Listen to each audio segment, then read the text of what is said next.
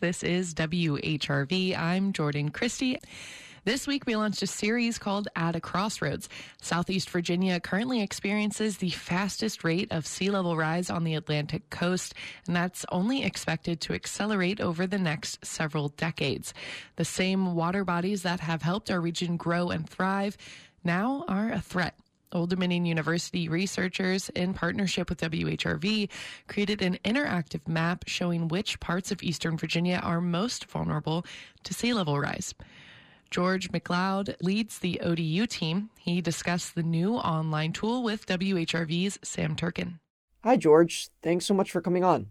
Oh, you're welcome, Sam. Good to be here.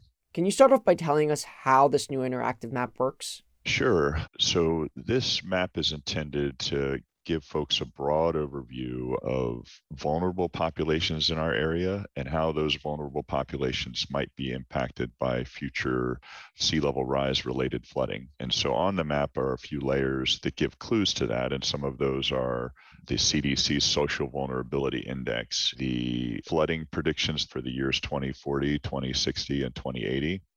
And then how many buildings might be impacted by the flooding in those specific years. And then also a little bit of historical information for context that shows where there was a history of redlining, where African American communities were preferentially selected against when it came to getting loans to buy housing and create new housing. And what exactly is the Social Vulnerability Index? It's essentially a number that ranks communities in terms of their vulnerability to different issues, specifically hazardous events such as natural disasters, tornadoes, disease outbreaks. Communities that are high on that social vulnerability scale are those which are generally higher in poverty, maybe a lower percentage of access to vehicles, crowded households. English may not be their first language, it might be their second language.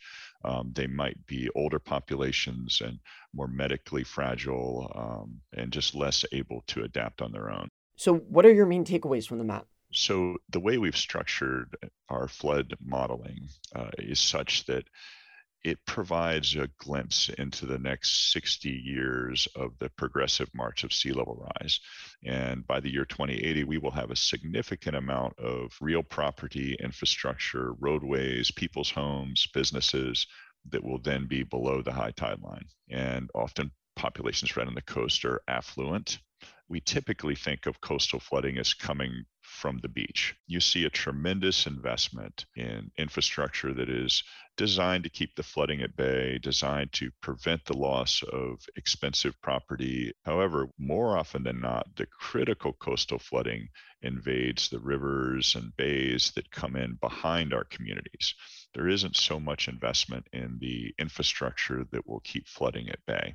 And generally, those are the areas that are more socially disadvantaged. They are higher on these social vulnerability indices and therefore less capable of remediating flooding impacts on their own. Now, why'd you build this? This is actually a project that we've been talking about for quite a while. By taking these flood data layers that predict where in our community might flood in the future and then overlaying it in a map with our socially vulnerable populations, we're able to draw insight into the neighborhoods that might be most acutely impacted. And in doing so, what we're really doing is we're pointing our community leaders to these socially vulnerable areas and indicating that they may need help in advance of those events. That was George McLeod. He and his colleague, Christopher Davis at ODU, built an interactive map showing which parts of coastal Virginia are most vulnerable to sea level rise. George, thanks again for joining us. Oh, it's my pleasure, Sam. Thank you for having me.